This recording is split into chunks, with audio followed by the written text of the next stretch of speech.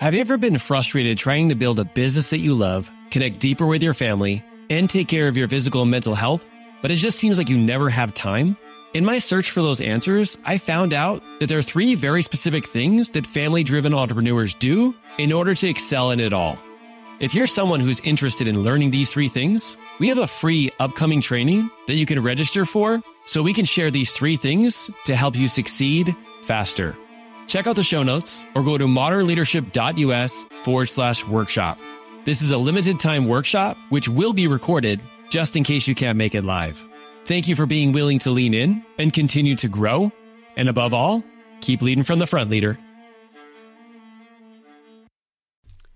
What is going on, my people? You're listening to Master Your Mindset with Coach Mark. I'm your host, Mark Hildebrand. I'm a husband, a father, a 10-year online business owner, and a 19-year law enforcement officer from Southern California who struggled with bringing that same kind of time and energy to my health and to my family. Through that process, I discovered I could excel in every area if I was willing to master my mindset. On today's podcast, you're going to get a short burst of mindset in a microcast format, quick and to the point. This is where I'll offer you a shift in mindset from my social media accounts to help give you that push to keep going throughout the week.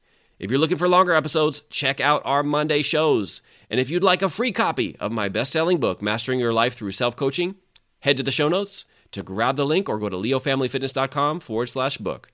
Thanks for spending this short time with me, but remember, you don't get better by consuming, you get better by acting. Let's go.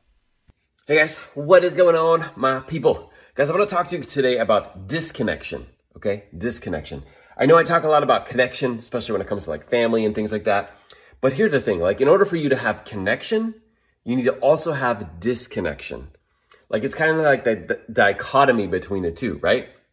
Whenever I find that I have the best moments with my family, like let's say this weekend, unplugging, playing like some ping pong, it's because I disconnected from other areas of my life.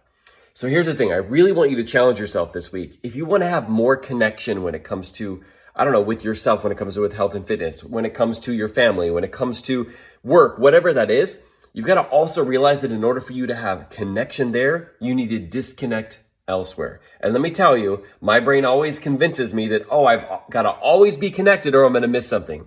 You're never going to miss anything. Actually, if you stay connected, you won't be able to connect in that other area. So really challenge yourself this week. Where do you need to disconnect so that you can connect?